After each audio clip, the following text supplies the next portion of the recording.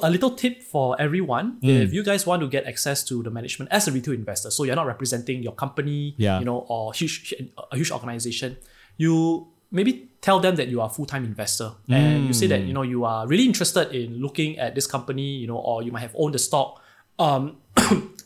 Even better that you are a shareholder. If not, you can say that, you express a huge interest and I would like to meet with the management, like, speak with the CEO or the founder or maybe the CFO.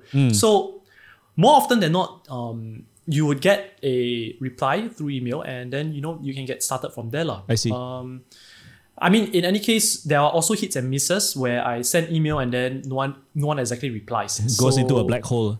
Yeah, it goes to the black hole. Something goes in the junk or spam folder. Yeah. So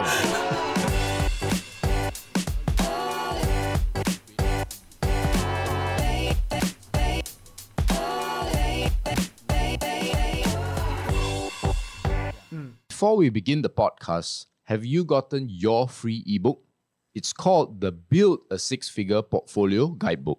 Now, inside it, we share with you the tips and tricks to bring your stock investing skills to the next level. The best part, it's only 10 pages long and it's totally free. Whether you're on Spotify or YouTube, the link to download is in the description, or you can go to www.firl.co/FREE or www.firl.co/free. Hello everyone listening, welcome back to the Firl Podcast, best place for long-term stock investors. Today we have yet another Singaporean. What's our thing with Singaporeans? Yeah, you know why we're having a lot of Singaporeans? Because now we have MCO 3.0, so it's all Zoom. And then they have Circuit Breaker 2.0, right? Yeah, but very different criteria lah. In Singapore, when two people get COVID, then they Circuit Breaker. For us, we have to wait a bit more. Much more. A bit more. But yeah, today we have Mr. Willie Keng, who is actually the founder of Dividend Titan. Titans or Titan? Titan. Okay. He's also a CFA holder, so no joke, guys. Yeah. Welcome to the podcast, Willie. Hello. Hey, guys. So some background for all our listeners, right? I think we know each other for a couple of years already. Yeah. And we actually met through our common friend Stanley. Yeah. Right. Who runs Invest with Stanley, Value Invest Asia. And what really caught my eye was that you guys were similar but different at the same time, right? Correct. You guys the same way of looking at things, yet the stocks that you like can be different. I still remember you were the good old days where you and Stanley will, I believe, debate on certain stocks on his channel. Yeah. So that's very interesting. But I mean, just to start off the podcast, right? Maybe you can share with us really how do you get started from investing, right? What was 7-year-old Willie already interested in stocks? Okay. It's a good question to kick off the entire thing. So I didn't start off at 7 years old. I started off much later. I think it was only in university where I started investing. I got interested because one day, I was in a car with my sports coach. So I was in track and field. Okay. And then he would be always talking about stocks. He would be talking about trading in shares and all that. So it got me really interested. And at a point in time, money is starting to become an important thing because, to spend on things, to go out, to club and, to hang out with friends for to drinks. The chicks as well, right? Club. The club is there. So money was something important. And I was born in, a middle income family where my mom always emphasized on savings, on being thrifty. So stocks naturally came into my mind because my coach would be always really excited in the car and talk about his trades and all that. So it got me excited. And it just so happened, when I was in university, my roommate, who is Manhong, he introduced to me a book called The Intelligent Investor. I see. So, maybe you can call it coincidence, you can call it luck, but just as I was thinking about stocks, he shared with me that book. So it really unfolded everything from then. I got hooked on the concept and the principles of what investing really is, because I always thought that investing, it's about trading, right? You just look at shares as just pieces of this electronic paper, which my coach has always talked about it. Right. Then when I read about Intelligent Investor, it was on the far side of the other spectrum. I would read about stocks being pieces of businesses which you invest in. So that really got me interested. It sort of piqued my enthusiasm for what investing is. So from there, then it's sort of snowballed and I sort of got started from there. I see. So in terms of your style of investing, right? If your first contact with your second contact with investing is Intelligent Investor, naturally people will start finding undervalued companies. Yeah. Right. And how were you finding those undervalued companies early on, especially after you just finished the book? Maybe you were already excited to start. Yeah. So my starting phase, right? So I started off with a variety of strategies. You can call me a junk investor lah. So I dabbled into different kind of strategies. I was picking up different things. Back then, people were talking about Benjamin Graham with his cigar-butt investing. Yeah. So you really go for the deep value kind of strategy, meaning that buying shares which are worth $1, but you're only paying 50 cents for it. Yeah. Right. And then you have Warren Buffett, paying fair prices for really great companies, really wonderful companies. You have that as well.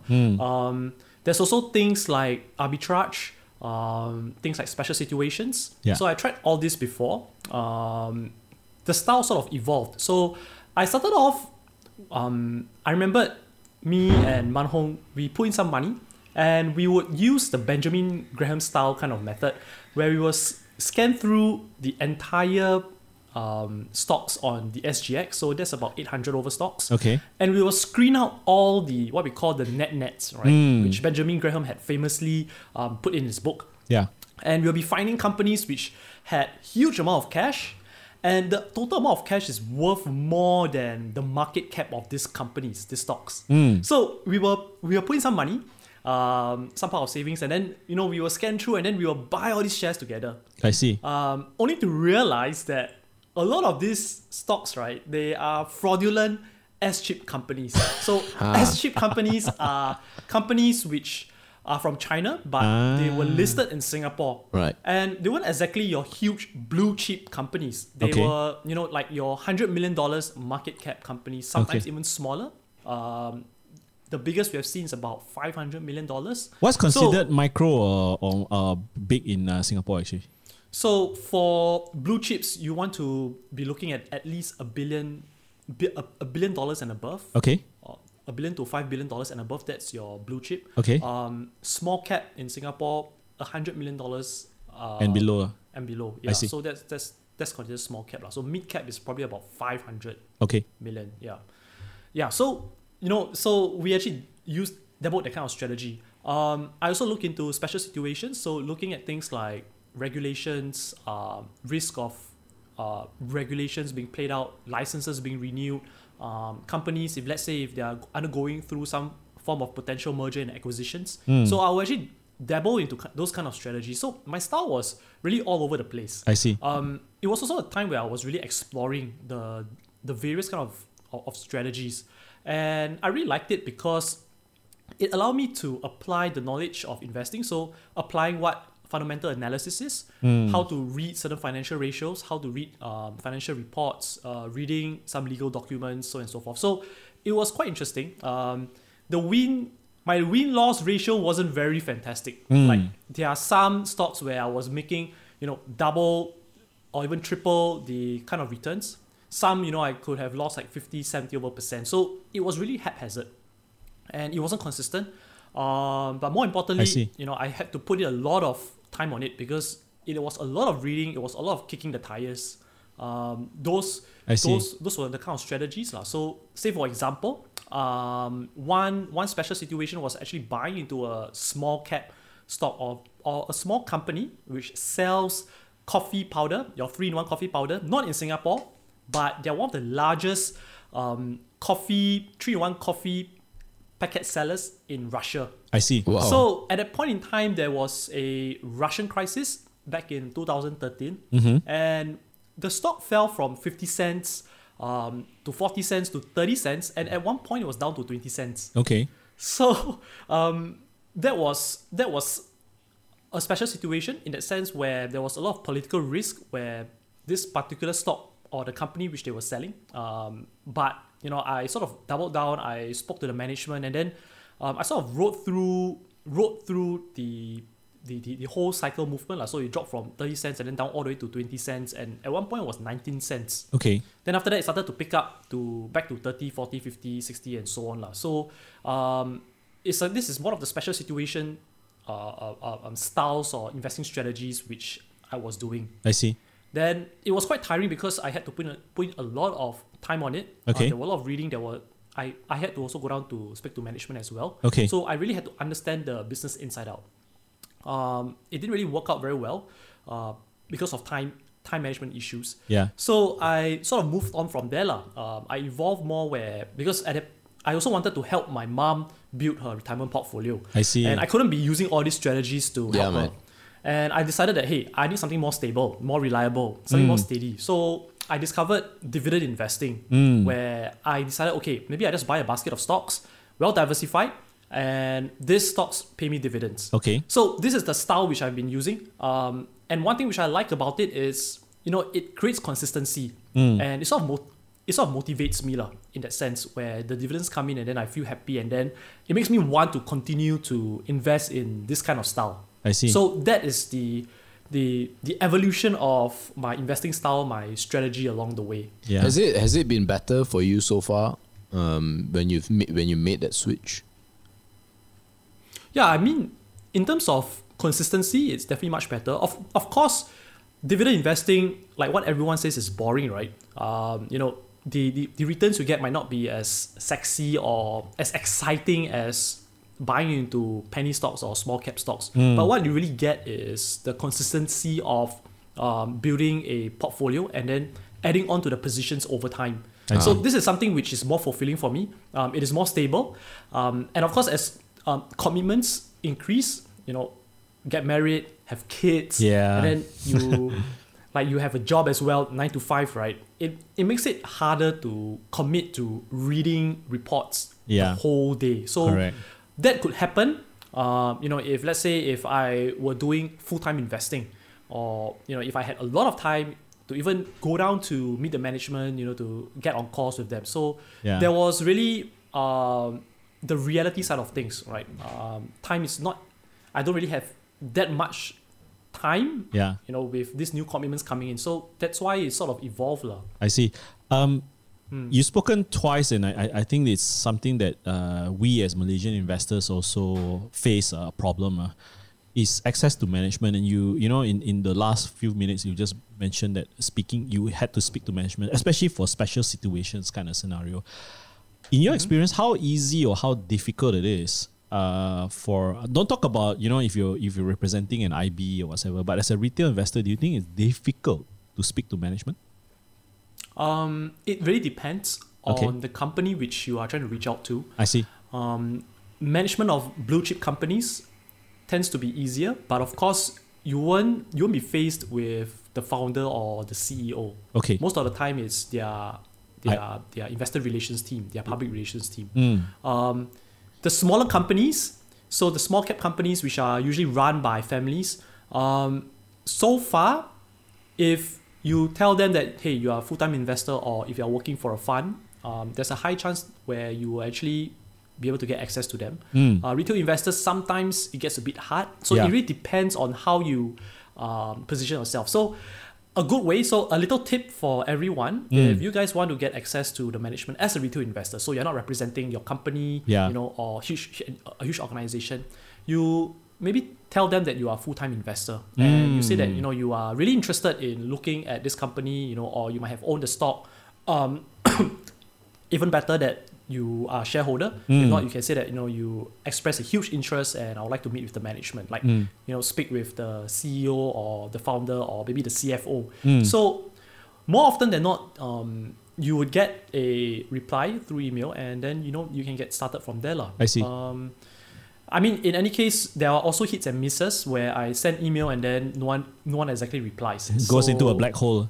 Yeah, it goes to the black hole. Something goes in the junk or spam folder. Yeah. So when it comes to, let's say, okay, so now you're able to, create a meeting with the management, the CFO, CEO, whoever, IR. What are your favorite questions to ask them? Yeah.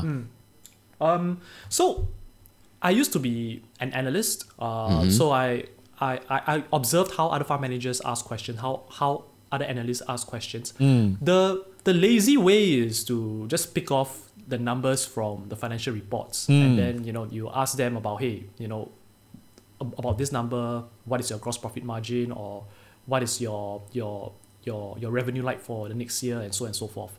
But how I'll approach it is different. A lot of management, they tend to shy away if you tend to be very provocative, or if they see you as trying to sort of attack in the meeting, which I see a lot of fund managers do it. A lot of analysts do it. They come with the intention to really pick some of the bad points of the REIT. It's almost like a cross-examination by a lawyer. Yes, right. Correct.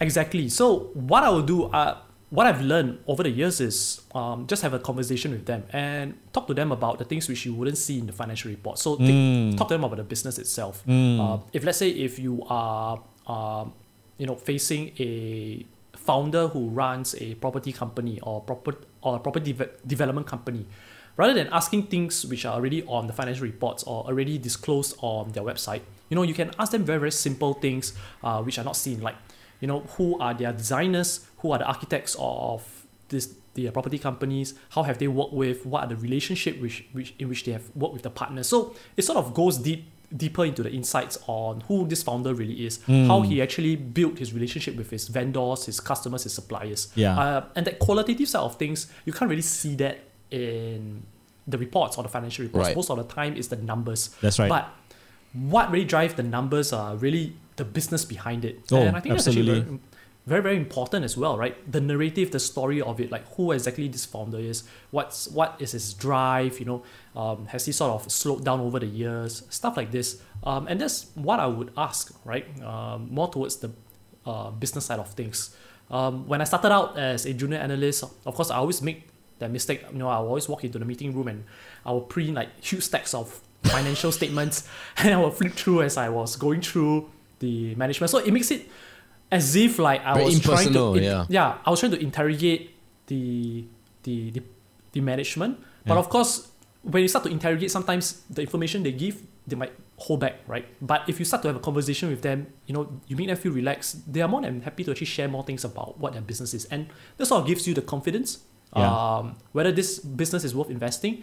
It also gives you a different insight from everyone else. I'm just curious. Then, so you talk about management, you ask all the questions you need to ask, right? How about some red flags that maybe you've experienced or maybe you actively look out for, if there's any? So one very interesting one was in the recent years, right? There's this company, a small company listed in Singapore. They have already... So what happened was they wanted to borrow money. So they wanted to raise this thing called bonds, right? Bonds are really like your IOU. Rather than borrowing money from the bank, you borrow from investors like myself. Right? So they came with the intention to raise money, and the CEO was, he was wearing an expensive watch, a nice suit, right? But that's not all, right? Because it's normal for these guys to dress well.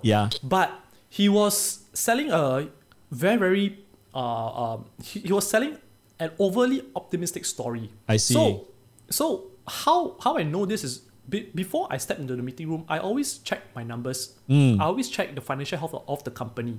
And when I compare what I'm seeing on the reports versus what he's saying, it has a huge disconnect. So every time when I ask him, right, like who are your suppliers, who are your vendors, when are you going to collect your receivables? What do you need the money for? He will usually go round all this question, my question, but he wouldn't exactly answer it. I see. Yeah, and then he will continue to paint how profitable his business is, the projects, projects in Shanghai, for example, projects in Southeast Asia. So he will keep talking about it. He will always focus on the good points, but the growth he will so he will he will sort of skirt through the bad side or the bad side of things. So that's something which you probably can spot in a meeting room with a management when you start asking questions. And what happened after that was, after a few weeks, they declared default. They defaulted. Wow. They couldn't pay their existing borrowings, their bank loans. So I realized that meeting itself was a meeting set up so that they hopefully they can borrow money from investors through a bond and then use the money to pay off the bank loans or other creditors which they have previously owed to. So I see. that was a lesson learned for me. It was quite interesting. Sounds almost like a Ponzi, man. I wouldn't say it's Ponzi. It's bad management. It is just a company where there is a mismanagement of their finances. Right. So far in your experience, right? Okay, let me try to be a little bit of a devil's advocate, if you don't mind, Willie, right? Sure. Because I had the privilege of listing a company before, okay? And here is the struggle of a public listed company. On one side, you want to be as authentic and as honest as possible to your investors. But at the same time, you are also very wary when you are too honest, in the sense that if you tell everything, you lose you are sharing your competitive edge or your competitive secrets. At the same time, you may lose investor confidence. And that's always a struggle for a public listed company. If we were to reverse positions in your shoes, right? Where do you think you draw the line? If you are a public facing company, where do you think you draw the line in telling the honest and the whole truth versus that of there's a layer that you shouldn't tell? If you get what I mean? So, okay, let's say, if I bring you back to an example, let's say if it's a food company, right? And if I were the analyst and I'll say, what's your secret recipe in making this food or making this drink? Okay. Of course, I wouldn't be saying the exact formula. Okay. And that's as far as I would go. Okay. And, as an analyst, you cannot expect the CEO or the founder to review such things. Yeah. If the trade secret, for example, is the way you do your execution or your marketing, then of course, this is something which is understandable. Yeah.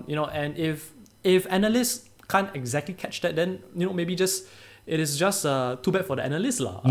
Yeah. So this is something which it is not something which is immediate. It's over time when after speaking to management, you roughly get a sense on the answers which they give. I see. If let's say you talk to 10, 15 over property developers, the answers they give, in terms of how they look for projects, how they look for land, how they actually sell their properties. After a while, you roughly get the kind of answers you probably expect, the kind of answers they give. You also probably know what sort of answers they are able to provide you. Some cannot. Then you get a sense in this case, so you will know after a while. Okay, whether the answers they give, are they purposely trying to hide something? I see. Or it's just trade secret. I just cannot tell you. So Understand. Good point. It's hard, right? So it has to come with the context in mind. Yeah. Great. In a way, you're kind of developing your gut feel whether, over time, your gut feel whether this guy is telling you the truth, and to a certain extent that the rest he can't tell you. And then the other guy is like completely just hogwash the whole thing. Yeah. So let's go back to this final question before we move on to the juicy part of the podcast. And that, let's go back to dividend stocks, right? So apart from obviously them paying good dividends consistently, what are the factors you look at when you're deciding whether or not you want to put money into a dividend stock? So there are basically 4 key criteria which I look out for. Okay. So I think of it like a chair, right? Where there's 4 legs. If there's one missing, the chair will probably topple over. So I make sure that the 4 legs will always be there. So it is like an invisible framework for investing in dividends. So the first thing I'll look out for, of course, is the business model. Whether it has a competitive advantage, whether this particular company or this business has a competitive moat.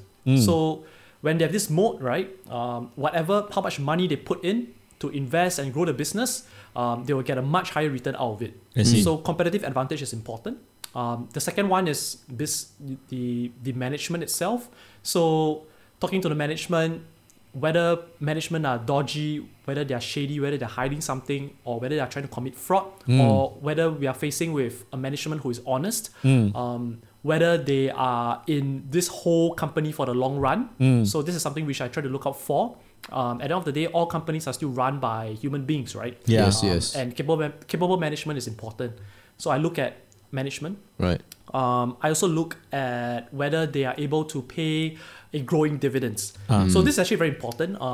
The misconception with dividend investing is as long as they pay dividends. So people see a high dividend yield or high dividend rate. Precisely. They think it's a good dividend stock, but that's not true, because there might be cases where if you look at one company and over the past 10 years, they might have been paying dividends, but these dividends, sometimes it goes up, sometimes it goes down, or even worse, for the past 5 to 10 years, the dividends keep going down, but you still get a high dividend yield. So it sort of sounds out a red flag over there. So what I'll be looking for is whether the dividends are either steady every year or it has been growing.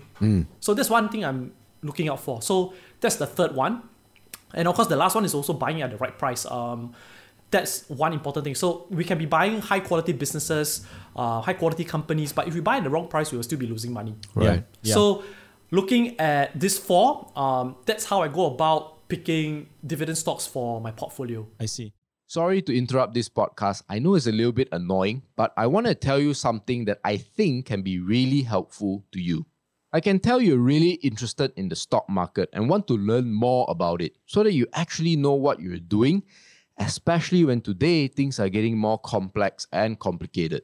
That's why we came up with the Stock Investing Blueprint, or SIB. It's our signature e-learning program that teaches you how to pick the right stocks most of the time, buy and sell it at the best possible time, and manage your stock portfolio systematically. It currently has more than 10 hours of content and it's growing. You'll also be part of a group of like-minded investors that can help speed up your learning process. To hop on the program, click on the link in the description or go to learn.viral.co/courses/SIB. Right. Before we move on to that one, I do have a question that it's kind of general. Sure. Before we move on to the juicy part, which is every time we talk to Stanley and we want to understand about bonds, they said, go ask Willie. So can you briefly describe because I remember when you were working for, was it DBS that you were sharing me that was your specialty, that was your niche.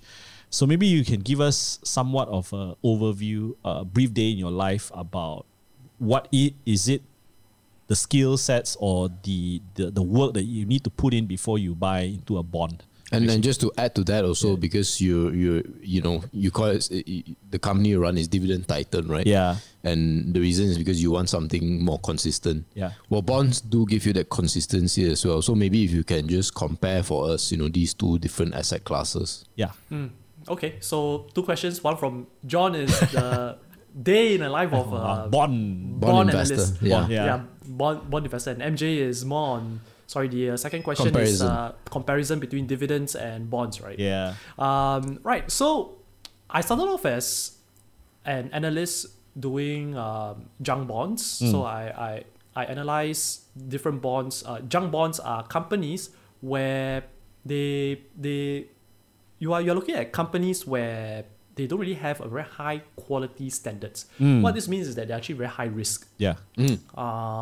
And as a bond analyst, the difference between stocks and bonds, in this case, we are always looking at a worst case scenario. So we are highly pessimistic people.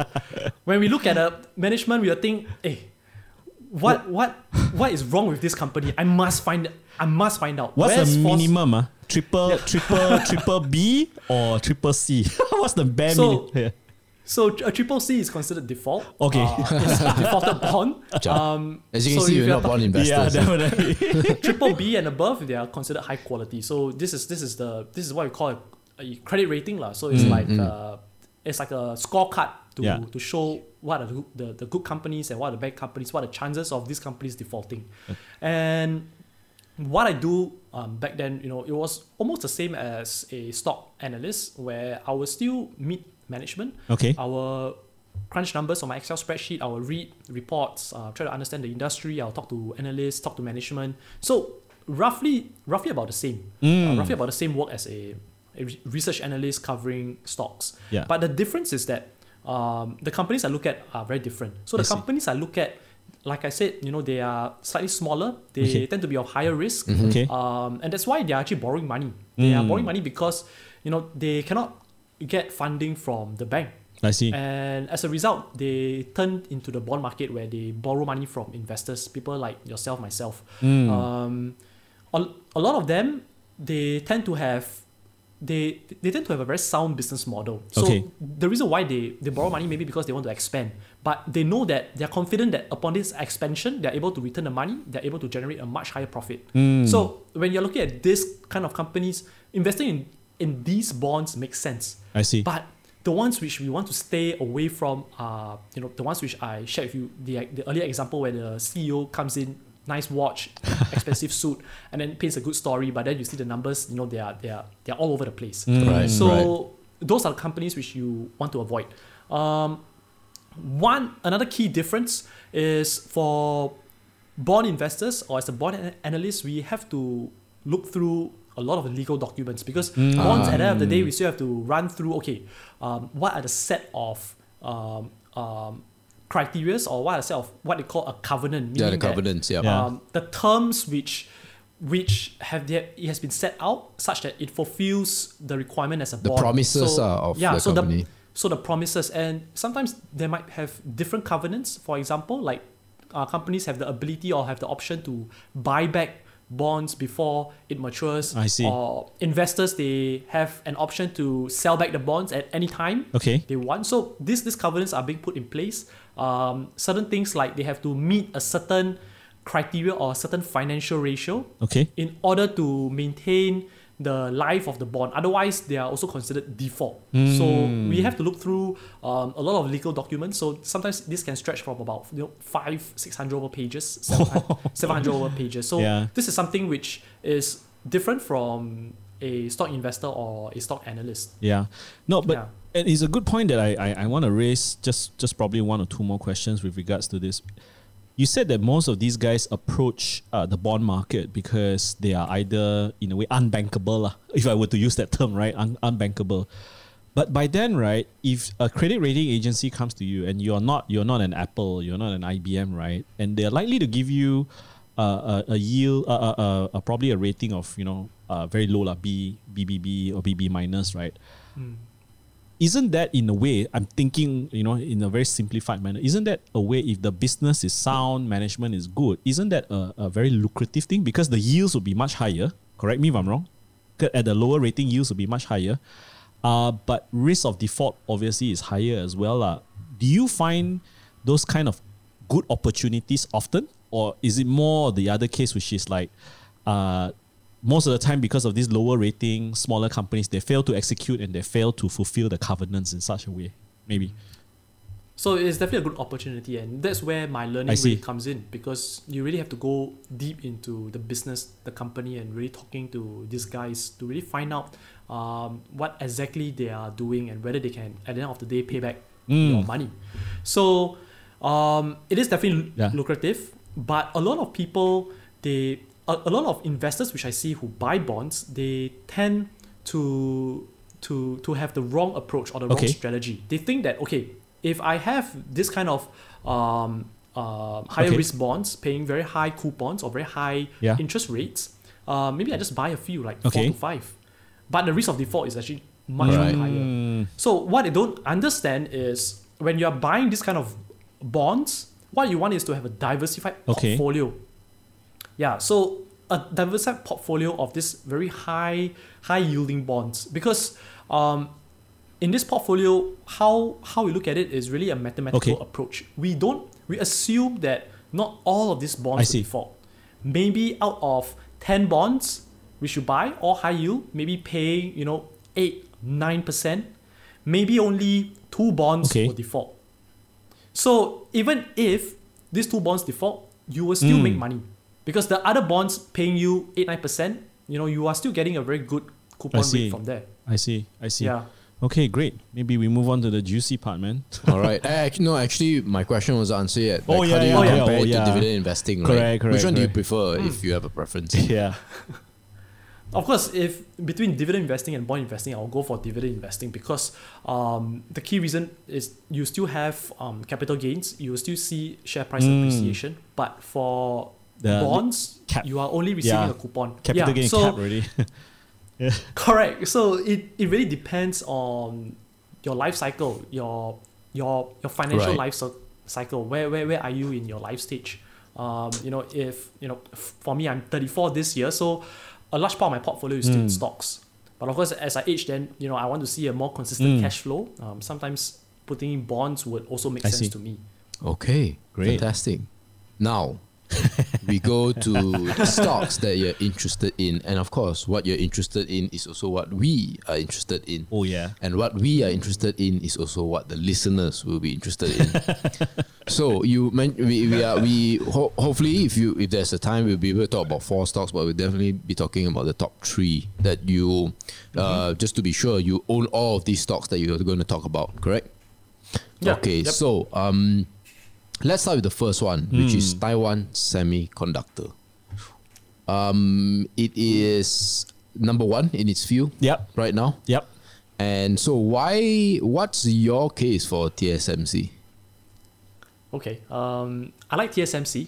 Actually, I don't like the industry. I find the semiconductor industry is very cyclical.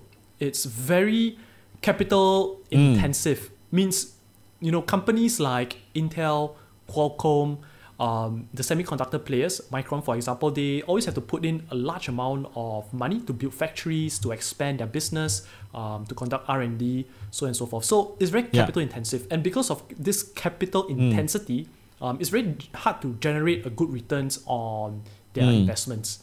Especially you're faced with a very fragmented industry. Semiconductor manufacturing is getting more and more commoditized, and don't forget, according to Moore's law, the amount of information which you can squeeze into one small little chip, which is called a transistor, gets more and more over time. It doubles, every year. And what this means is that it's actually much cheaper to buy these chips from some of these huge semiconductor manufacturers. So that's the context of the whole industry. But what I like about Taiwan Semiconductor is that it dominates one specific area of semiconductor. And they are one of the players where they can make the smallest chips where no one can compete with them. So Taiwan Semiconductor, for example, right now making 5 nanometer chips. So when we talk about nanometer, imagine the size of the length of your hair strand, right? Really, really thin. If you pluck out your hair, it's really thin. So imagine the size of the chip is 10,000 times smaller than the strand of your hair. So that's the kind of size which Taiwan Semiconductor is making. Not many chip players can actually compete with Taiwan Semiconductor on size alone. And the reason being is Taiwan Semiconductor is a pure play foundry. So they don't produce other things other than making your silicon wafers, your transistors. If you compare it to, say, for example, Samsung also does chip manufacturing. They make their own chips in-house. Intel as well. But Intel also sells other products, consumer products to the market. Samsung also sell their handphone, their television. So a lot of their capital resources is invested in other segments of the business. Whereas for Taiwan Semiconductor, right, they put in all their money focusing on how to make the smallest chip. So they are very good in doing one thing. And I like companies which are good in doing one thing because that's when they can really, really excel. And you can see from the numbers, right? Their ROE, their return on equity is more than 20% every single year on average. That's something which is amazing for a semiconductor company. The Taiwan Semiconductor making 5 nanometer chip, even 7 nanometer chip, they take up more than 90% of this market. So they can really compete. No one else can really compete with them. Just so because they don't have the capital resources They don't have the capital resources as big as Taiwan Semiconductors. That's why, even if you put a lot of money today, it's very difficult to catch up with TSMC, with Taiwan Semiconductor. So they themselves have already formed a competitive mode or a competitive advantage around them. It's hard for other competitors to come in this way. And don't forget, Taiwan Semiconductor, because their chip technology is so strong, they also are beginning to sell some of these chips even to their competitors as well. To Intel, to Samsung. So this is something which is really interesting for me, and that's the main reason why I like Taiwan Semiconductor. I mean, if you look at the history of how TSMC started and all that, when Maurice Chung actually started this model, a lot of people thought that he was crazy. No one is going to believe in. What do you think are the signs that a retail investor should be looking at when this kind of business model starts? Because you see, right, we all know now the prominence and the dominance of TSMC, right? But if you were to take yourself, let's say 5-10 years ago, what were the things that as an investor you should be looking at to know that they will actually create this moat, create this kind of success on the runway today actually? So you are saying when Taiwan Semiconductor was more like a startup? Probably somewhere, I wouldn't say startup because there's so much risk involved, but probably when... Small cap, small cap and more about the acceptance, because I share the same sentiment, Willie, about it being cyclical, semiconductor, but more of the acceptance of this business model. It's like, when we talk about someone on Netflix, streaming, if you talk about streaming 20 years ago, it wouldn't have happened because broadband utilities were not there, infrastructure was not there. But for TSMC, what did the industry needed to have in place to allow an investor to see, this model can work? You get what I mean? Yeah. Okay. So I come from the perspective of a dividend investor. Good. So what I see is it has to have some form of stability in the marketplace.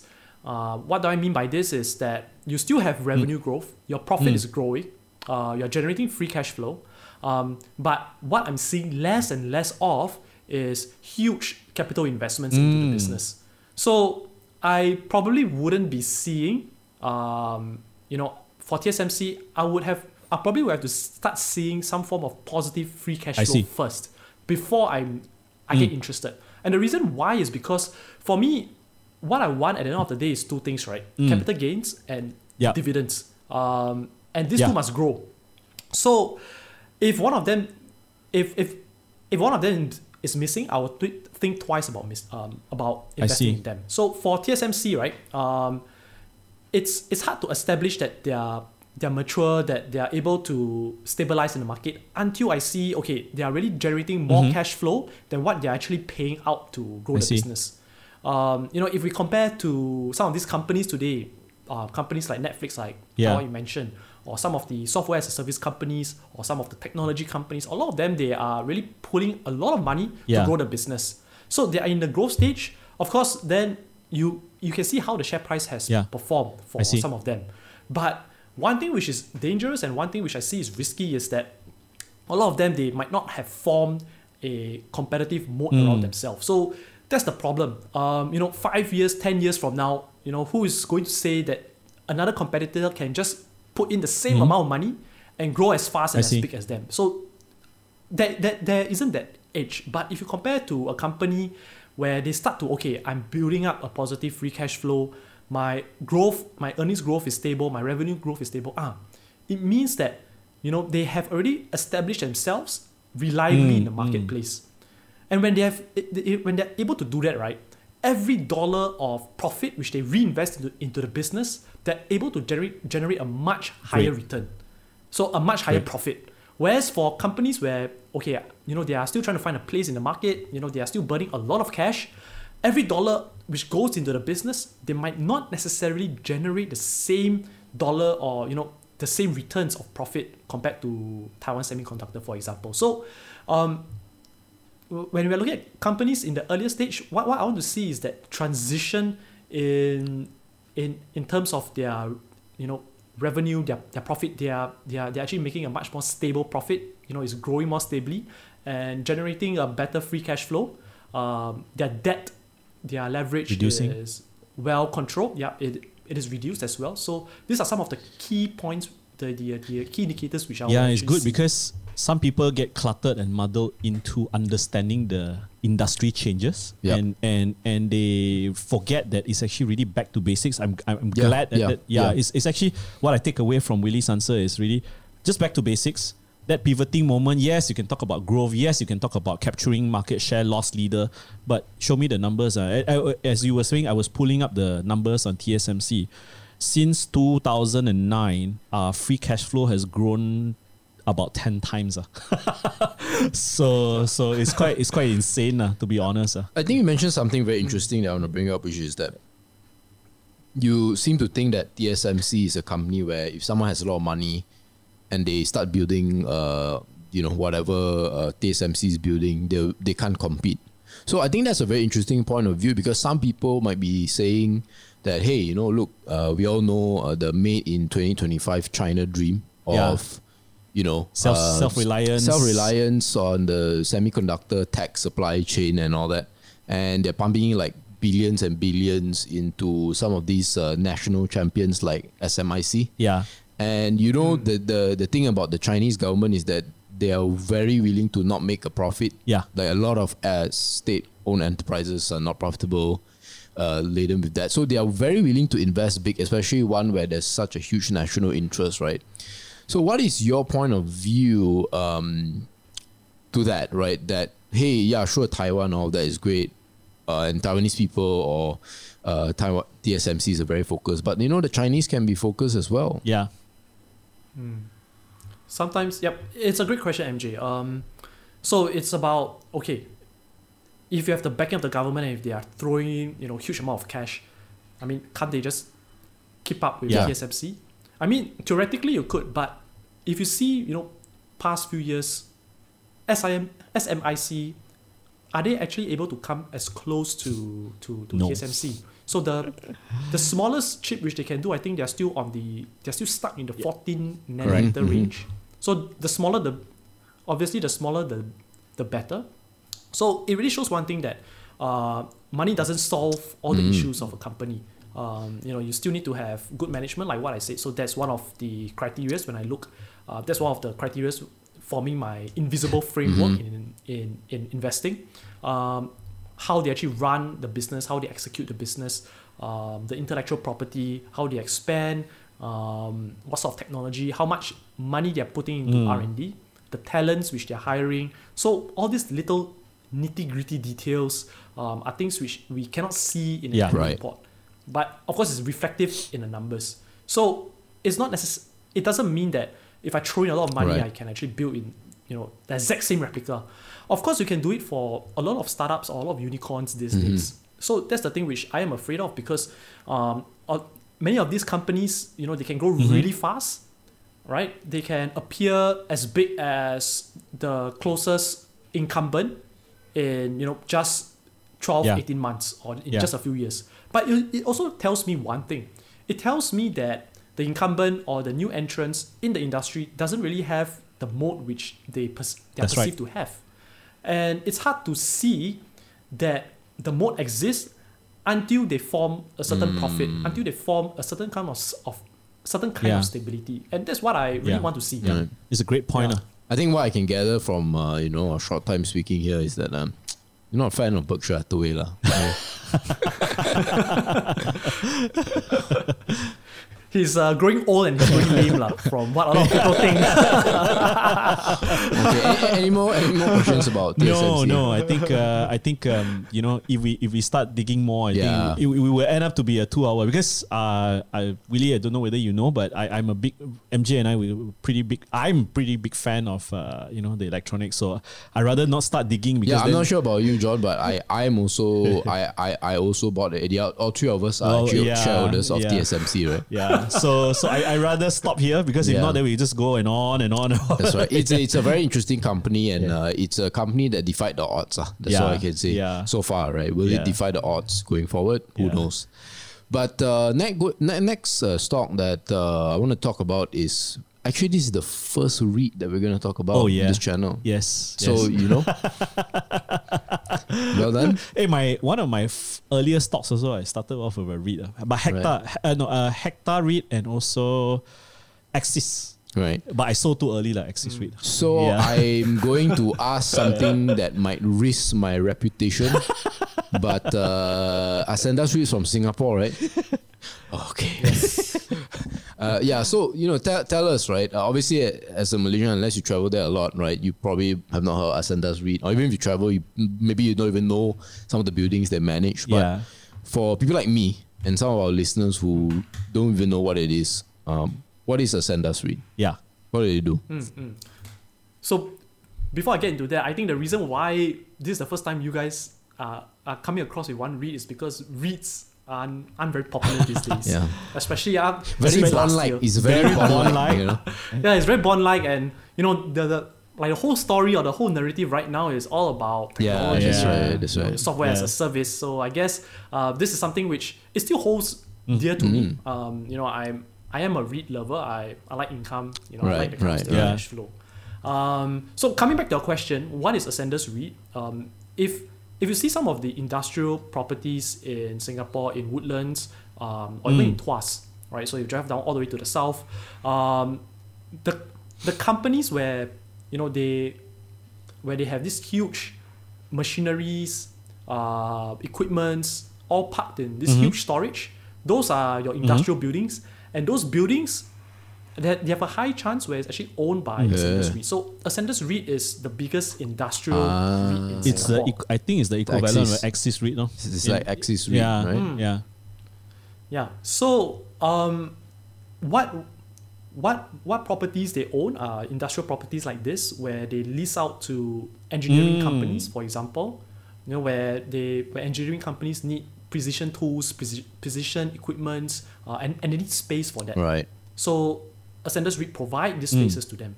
ACENDAS REIT also have logistics, warehouse storage, for example. So things like companies, for example, like Amazon, huge amount of inventories to move, they would lease from ACENDAS REIT, the logistics facilities. Another thing which is much newer these days are your business and science parks. So business and science parks are very much like your Silicon Valley campuses, except they don't really have the full equipment of, like, let's say a place to stay or swimming pools or parks or whatsoever. But it's an ecosystem within Singapore where there's food and there's an office space to work. And some of these business and science parks, how it works is a lot of them they are all function like normal offices, very standard table, office chair, office tables, office chairs, and your computers. There's also another part where these business parks, these science parks offer is allowing companies, for example, food companies, to conduct research and development, R&D. So the quieter R&D needs. Say, for example, a food company, fast food company which wants to do product design, right? They want to make their burger tastier, or they want to know how to make the burger more colorful. So they will conduct all this R&D, and they also need space for all this.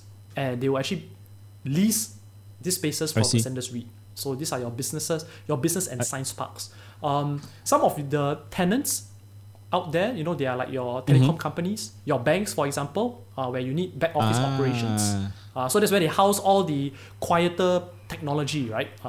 Your servers, your computers, your storage, your storage systems, and that's what ACENDAS REIT is all about. In recent years, of course, they are branching into another category of industry, which is your data centers. So ACENDAS is slowly beginning to look like a data center REIT. Of course, they're not aggressive, like, for example, compared to a Maple Tree Industrial, but they're trying to diversify themselves. So buying data centers across the US, UK, in London, in Amsterdam, so on and so forth. So this is basically a introduction of what ACENDAS REIT is. So how has ACENDAS dealt with the COVID crisis? Because I know a lot of REITs, like whether the hotel REITs or the mall REITs and all these REITs are getting smashed, left, right, and center because of COVID, right? So how about ACENDAS and maybe in general industrial or these data center REITs as well? Surprisingly, ACENDAS REIT is quite resilient in terms of their numbers. Of course, not all REITs are the same. Retail REIT definitely got hit because of the shutdown in the shopping malls in Singapore. But for ACENDAS REIT, a lot of the tenants, they tend to be more COVID resilient. So banks, for example, they still function normally. Telecom companies, for example, like Singtel is actually the largest tenant of ACENDAS REIT. They still have to function even during the COVID. So these tenants are still their main bread and butter tenants of ACENDAS REIT. The ones which got hit are the smaller tenants, your SME tenants in the food and beverage companies selling food where they need space to store some of their dry products. So those are the ones which are getting affected.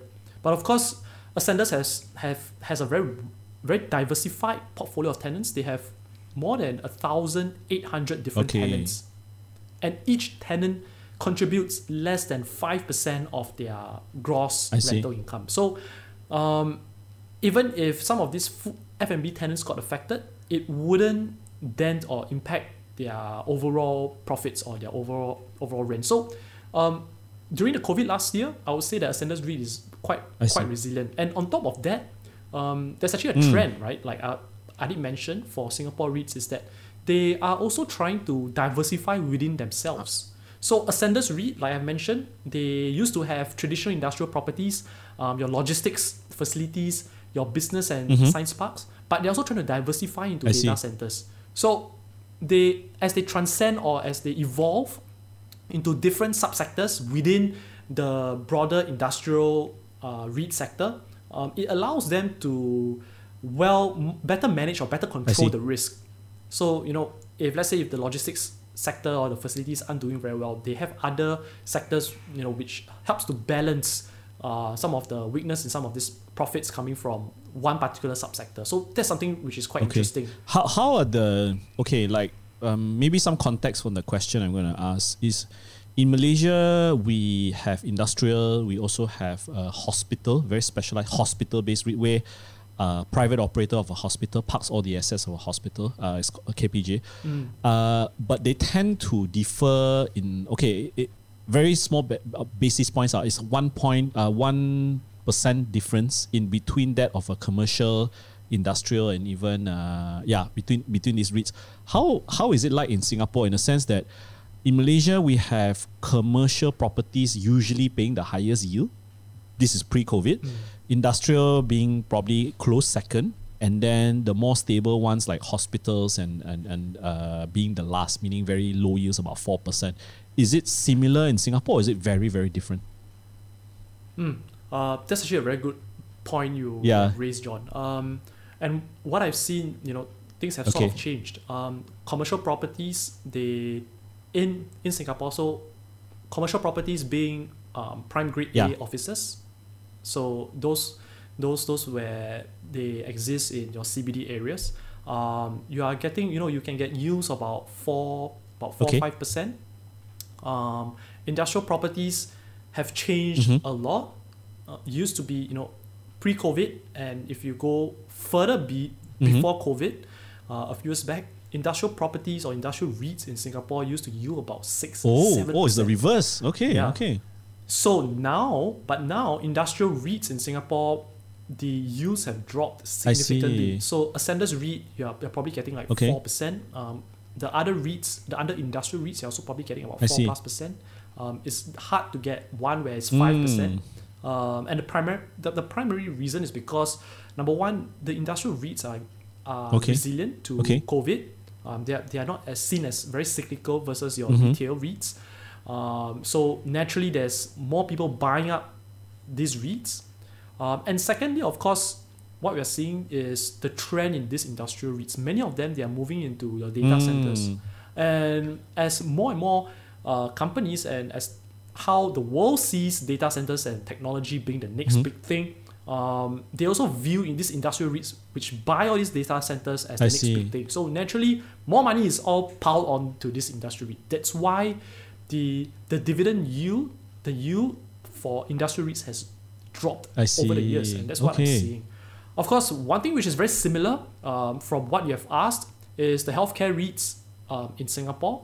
They have very, very small yield right now. So the one which I see is your Parkway Life REIT, which is yielding about 3 I see. plus I %. see. Yeah. Yeah. But it's still So those are but also still expensive. much better than in Malaysia. Our risk-free rate right now is about 1.75. What's it like in Singapore? Comparatively, so that because people want income, especially the elderly people, right? They Yeah. want at least double risk-free rate, right? Is that double risk-free rate 3%? CPF is at 2% right now. Yeah, so CPF is 2.6% Not to bad. be precise. But if you're talking about risk-free rate in general, that means if let's say if you want to borrow money from the bank, what's the interest rate they give you? The base interest rate is probably less than Oh, 1. man. Is even less than 1%. Much less Malaysians than 1%. complain 1.75. They complain already. Go to Singapore. I think time deposits there are probably less than 1. Yeah, it's 0. I think it's 0.2 Of course, or they'll argue 0.5%. back, but Sing They're dollar, peanuts. But Sing dollar, different. Yeah. I think this is the longest conversation I've heard about a REIT, Yeah. You talk so little about REITs, Yeah. but it's quite interesting. No, because when I started my journey, I also looked at REITs. And that time is the fetish of who pays the highest yield, ma. There was a point of time in Malaysia, I think Quill Capital, if I'm pronouncing it, Quill, Quill, yeah. Quill Capital, they were paying about 9.8% yields. Yeah. Wow. In ringgit terms. So, obviously it got everyone excited. I don't remember how long it lasted, but yeah. So last time yields for REITs, right? Anything below 5 was considered lousy. I don't know how is it now. I'm not followed They're up. very happy. The yields keep going up. They Yeah. don't realize the share price keeps going down. That's why the yields keep going down. So yes, I'm getting more dividends. Bro, no. Bro. Yeah. Yeah, but because I think one thing very interesting about dividends is that people think of it as dividend yields at that point of time, but they don't actually match. So, like for example, right, you could buy a dividend stock that maybe only gives you 2%. Yeah. But what people don't count, right, is that once they hold it for 5 years and they compare the dividend they're getting 5 years later with their purchase price, Yeah. the yield actually looks very attractive. Yeah. Like I think we have friends who they bought Nestle 20 years ago. Oh, yeah, man. They bought it at $20 Yeah, per 19, share. 20 ringgit per share. And every year they're getting 2-3 ringgit 3%. Yeah. per share in dividends, right? So Yeah. that's like a 10% yield every year, basically on their investment. Yeah. So that's great. So now we move on from REITs to something that we also don't talk a lot about, which is insurance. Yeah. And we started at Taiwan, then we went to Singapore, and now we are in China, right? And Ping An Insurance. That is I believe it's the largest Top dog, insurance I think it's the provider top dog. in Yeah. I heard it's a very high tech company as well in Yeah. China. So maybe can you just share with us your thoughts on Ping An? Yeah, I've always liked the insurance business. So Except a bit of a Berkshire Buffett Hathaway fan, lah. yeah. Disclaimer. I also okay. own Same. Berkshire. Wow. B. Wow. You own A or B first? Big difference. Okay. B lah. A, you wouldn't be Okay. speaking to us already, right? No, just kidding. I will still be speaking to you. Just not in the current house, in a different house. Yeah, different house. So Ping An Insurance. So I have always liked insurance, and I really like that business model. And the reason being is it's very different from other businesses, because if I can compare it to the next closest kind of business, is a bank, right? So a bank takes in deposits for a small fee. That's why you get your interest rates when you deposits, and then they take this money and then they lend it out to other people. For a much higher interest rate. So the difference between what they pay you as interest on the deposits versus what they collect from the loans, they keep. So they keep that difference. So that's called your profit margin, your interest, your net interest margin, right? But for insurance, it's very different. Insurance also take in money, right? When you buy an insurance policy, you pay a premium, and this insurance collect those money in the form of premiums. But they don't pay you anything. They only pay you if let's say if you buy a life insurance, upon accident or upon death, then they make the full payout to you. But otherwise, for many, many years, they won't pay you that money. And what do they do with that money? They will take that money, they will invest it for themselves. So I would say that an insurance company, when they use other people's money, they don't have to pay anything. So they really get free money in that sense. There's the float, right? And why I say it's free is because insurance companies, they have this thing called a statistics table where they calculate what is the percentage of people under their insurance policy. What is the percentage would actually get into an accident? How many will actually pass away in certain years? When they will actually when and what's the probability they will have to pay out a full claim to These are the actuaries to do it. Based on this, so when they get all these numbers out, right, they are able to calculate, okay, when is my payout being made? When are people going to make these claims? And with that, I can price how expensive my policies to be. So I always make sure that I'll always make the money. So in that sense, it's almost, I would say, it's free money. And then when they calculate all this up, they can take this money, they can invest it safely. So I can always, insurance companies, they will buy into very high quality bonds, they'll buy stocks, they'll buy properties, they'll buy different kind of investments, your alternative investments, your commodities, for example. So they also buy a whole bunch of things as well. So just like how Warren Buffett does for Berkshire Hathaway. And that's really what I like, because this business model, as long as you calculate correctly and if you control your risk very well, meaning that if the insurance companies, they don't they don't anyhow price their policies, they don't set the lowest pricing for their premiums, they make sure when they calculate the claims, they make sure that they compensate adequately, they don't overcompensate, for example. With that kind of calculations and that kind of risk management, I think insurance companies can be very, very profitable over time, and Ping An Insurance is one of them. They are the largest life insurer in China, so they serve the entire 1.4 billion population. They sell products like your life insurance, your term insurance, for example, your healthcare insurance, so health-related insurance, hospitalization, accident plans, so and so forth. So this is what I like about insurance company, and what I like about Ping An is they are the largest life insurer. And for a country like China, where you are facing an aging population, where you are facing a growing middle income group with a much higher purchasing power, they themselves, they want to be equipped, they want to be hedged against accidents, against risk. They would buy insurance. So this is something which I like about Ping An Insurance. Oh, great. I have a question on the I don't know anything much about Ping An, but do they actually have a reinsurance arm? So great question. This helps to open up a bit more about what the insurance industry is. So Ping An has a very small reinsurance arm, but it's not the main part of the business. Insurance industries, basically you can classify into three different categories. The first one is your life insurance, which is what I explained earlier. The other two, so the second one is how Warren Buffett or Berkshire operates. So they own what you call a property and casualty company, or P&C. I'm not sure in Malaysia what it's called. In Singapore, it's called general insurance. It's the same, general insurance as well. Yeah. So general insurance is where the insurer covers not the life of someone, but they cover your cars, your property. If let's say your property catches fire, or for theft. Example. Theft. They also cover your human resource, like your people's insurance for, let's say, for companies. They also cover insurance on the human resource side. So this is your general insurance, or in the US it's called P&C. The last one is your reinsurance, like what John has mentioned. So when, say, for example, a life insurer or a P&C insurer or a general insurer, when they take on a lot of policies, when they sell a lot of policies and they realize that, hey, is this very risky? What if suddenly a lot of people want to claim?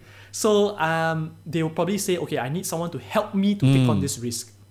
So they want to sell some. They might get another insurance company to insure the insurance companies. So these are called your reinsurers. So these reinsurers, they tend to be, if they they have to be very, very prudent with their risk management, because if you see during the global financial crisis, AIG blew up. Some of the other reinsurance companies blew up as well, because they took on too much excessive risk from these insurance companies. So they tend to form a smaller but more niche area of the insurance industry. So Ping An doesn't. They don't focus too much on that. The key focus is still on the life insurance business. So one of the things that so insurance is, to my understanding, it's essentially a commodity, right? And it's very difficult to make money in insurance. In fact, if you read Buffett's letters, I believe like one of his company, I can't remember what is it called. Is it National Indemnity? Maybe revenues actually fell like 90% over like 20 years, right? Because he was focused on profitability. And there's always a struggle for insurers, right? Do you lower the standards? Because it's underwriting standards, ma? Yeah, the combined ratio, right? They want it to be profitable, but then if it's profitable, it means that the customer may not be too happy with the rates. We call it substandard risk, actually. Correct. Yeah. So the customer may not be too happy with the rates because they try to price it higher, and so then they leave for another company. So from what I understand is that the make or break and how an insurance company elevates itself over its peers is with what it does with the float. Right? Why Berkshire is because of what Buffett has done to the float. Yeah.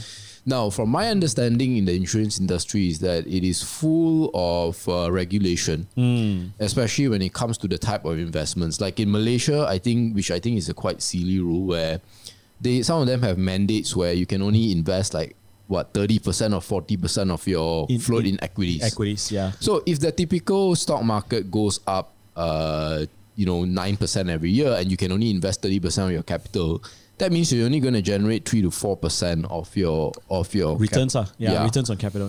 Yeah, and you better hope you're making money and your combined ratio is good, right? So in the case of Ping An, right, what has been their investment track record like? Yeah. Very good question, MJ. So the investment track record that I haven't really looked into the returns or the yield. Are they transparent about it in the first place? Yes, so you can actually see the disclosure on the percentage between bonds, stocks, properties, and other investments. But what you can do is you can basically calculate the investment income which they get, and then you just divide it over the assets which they but I didn't do that. I never go deep into that. But what I did was I tried to look more from the preservation point of view, because for insurers, right? How I look at it is I look at it from a risk management point of view. So a lot of insurers, sometimes they can be too overly aggressive. So yes, it is true that if you don't invest too much into stocks, are you getting a high, are you able to get a sustainable rate of return? And that's really the issue for a lot of insurers these days, because it's actually dropping. You can't rely on fixed income anymore. So the problem here then is really a balance. But what I would say is that the insurers, I would still tend to the area of safety, because you wouldn't want to get caught up in a situation where the insurers overinvest too much themselves in stocks, for example, because if one day they have to make a payout, and if they can't because of a poor stock market, then it could very well default the insurers. So that's how I see. So the investment portfolio is important, but what I see for the track record of a company like Ping An is like what MJ has pointed out, whether they are conservative in terms of their combined ratio, whether in a commoditized industry like insurance, whether they are very aggressive in their pricing. A lot of insurers, not in Singapore but in the US, sometimes is very fragmented, and how they compete with each other is to reduce their premiums. But if you reduce your premiums, you won't be really making a lot of money from your underwriting, and then your float won't be as huge. If let's say if you need to make claims, you might not have enough money to make your payouts. So a good insurer, they will know when to pull back if the market gets very competitive. So the whole industry moves in a cycle. There are some certain periods where the industry is very competitive, and that's where you want to underwrite less. So it's okay to maybe make a slight loss from your underwriting, but you stay away from a very bad market, because if you continue to underwrite in a bad market, it means you start to sell policies at a very, very cheap price. If let's say one day you're faced with a huge payout or someone claims a huge amount from you, then you're dead. So it's better to take that profit up front, to take the loss up front first. You make some loss first. But over the long run, when the market or the industry comes back to being very profitable, where you can price an attractive premium, then you come back again. So it moves like a pendulum, right? It swings left and right. In the insurance industry, they call it hot and cold. So between hot industry and cold industry. So you want to invest at a time where, where you're able to price the premium attractively. So how I see is this is actually more important than looking at the investments themselves. Which is a good point, because I think a couple of months ago I reread some articles in Fortune, and one that caught my eye with regards to insurance was actually Swiss Re. Because world's largest reinsurer, they are trembling in their knees because of global warming. And it comes to the point of super category insurance, as well as well as this recent statement that you guys made in terms of returns of the portfolio versus underwriting risk. Because as limited experience I have, I'm a licensed insurance planner. So I see firsthand the effects of poor underwriting and aggressive underwriting. Conservative underwriting and very poor underwriting, in the sense that you can price it competitively, take on the risk now, but then you pay for your sins later. Yeah. If you get what I mean. Because you wouldn't know, you take substandard risk and then you pay for your sins later. And I want to relate that to actually pricing strategy, because, correct me if I'm wrong, Willie, reinsurers actually help the first line insurers price their product better, because you are in a way leveraging on them taking on your risk. That's why you can aggressively price.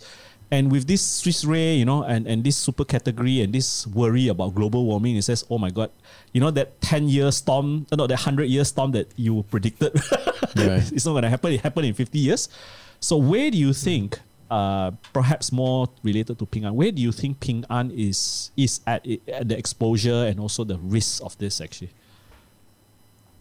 So if our retail investor looking in an insurer, maybe the first line of defense is to see their combined ratio. So combined ratio is basically taking the underwriting profits which they make, you divide it by your operating expenses. So this combined ratio must always be less than 100%, which means that they are being profitable. So how I'll see it is basically it is the other way around. So operating expense divided by your profits, right? And you see for the past few years, have they always been consistently being priced? Have this ratio been less than 100%? So if it is, it's a first line of defense telling you that, hey, this is a rather conservative insurer, and maybe I will take the next step to actually assess, okay, like what MJ says, look at the investment portfolio and see whether they are being prudent or being aggressive or being active in the investment strategy. So this is one way I will actually see. If Ping An, when I see the combined ratio and then it gets very wild, right? It's more than 100%, and then for the past few years they have been doing more than 100%, then I want to be more careful. And I also want to pay attention to the years where they are making more than 100% combined ratio. So it means they are actually incurring more losses this way. And I want to see why. Maybe it just so happened that it's a very competitive market and they are not being aggressive in their underwriting profit. Maybe that's one. Or it could be that they are, they're just being very careless, or they are not very mindful of their execution. So this is something which I want to find out for myself. And a combined ratio is one way to actually because whatever I just asked earlier about, looking at their reinsurance strategy and all that, I don't think insurance companies are very transparent on that, because that's probably their secret sauce, right? From your experience? Yeah. So secret sauce, like exactly to the point, which got back much earlier, right? It's very hard for them to review how they do their risk management, how they calculate their statistics, their mortality rates, so on and so forth. So I believe that those are all their proprietary data, which is what separates the good insurers from the bad ones. The good ones, they will know how to manage their risk. Just like banks, they know how to manage their risk, and they will know when to avoid in a competitive in a competitive market and when they can go in and really price themselves. Yeah, Right. great.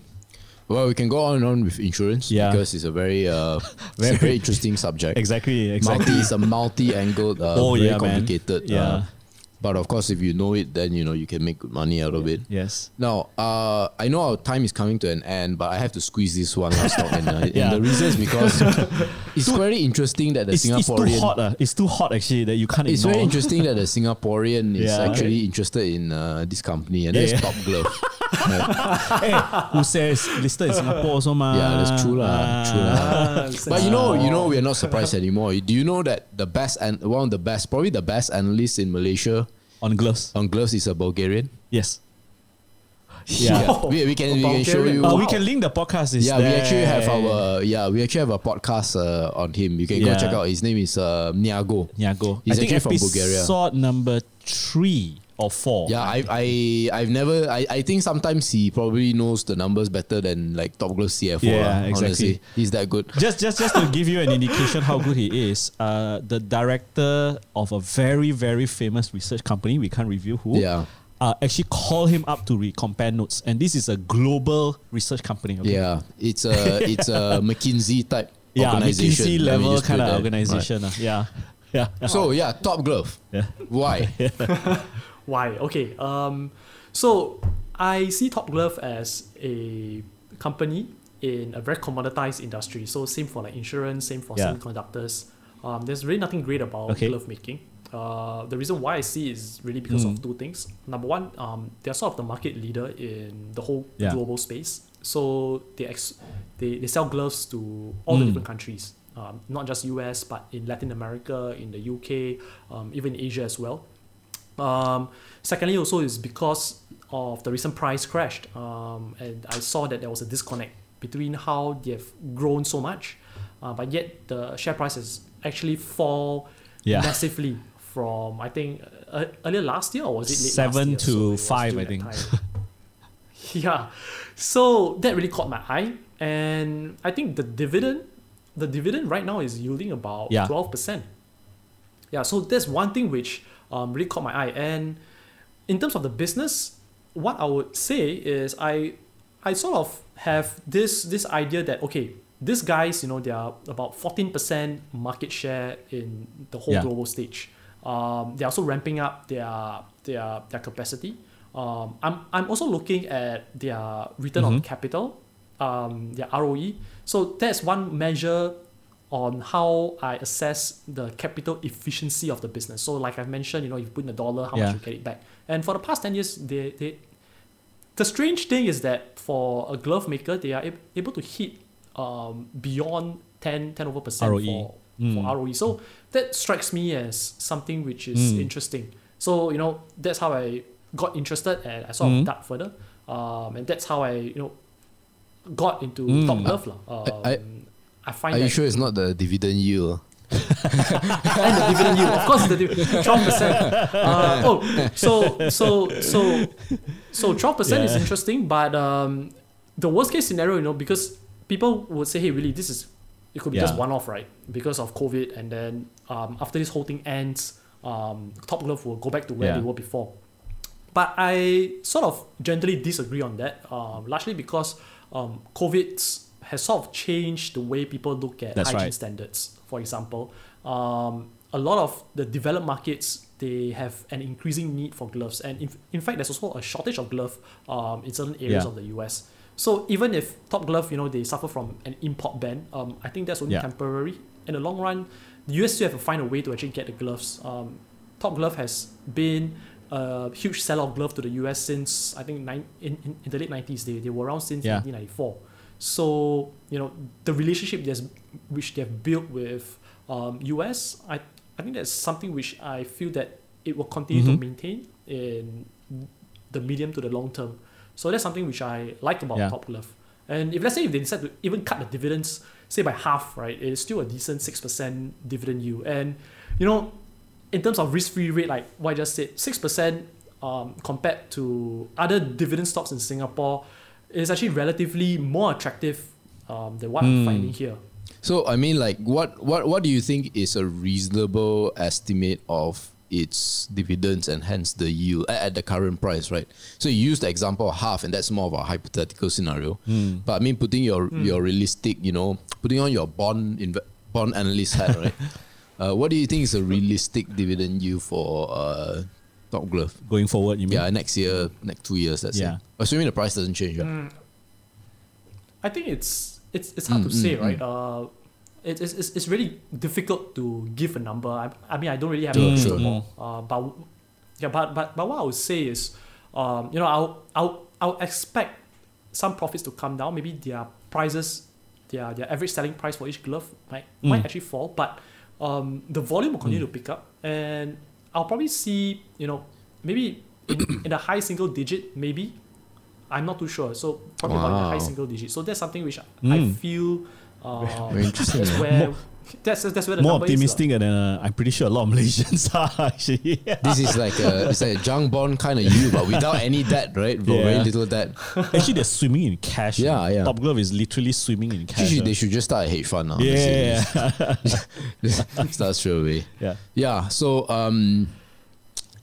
thank you so much for being on the podcast. I know you gotta go, but it's just a shame that we cannot continue because like TSMC, there's so much to talk about. Even the REITs and Ping. Even the REITs, I was pulling up the numbers while Willie was answering. Actually, my mistake. Their yield did not peak at 9.8. It actually peaked at 10.8% for a continuous 4 years. Wow. for Q Capital. So I don't know, has any Singaporean REIT actually hit 10%? No way. No, man. Everyone sometimes it's very weird. I imagine, right, like half of Singapore is looking at the screen, right, looking for REITs. Yeah. The minute it hit 10 was straight away buy. Then the price go up, then the dividend you fall already. Because I know Singaporeans really love their REITs. Right? They really, really love their REITs. Yeah.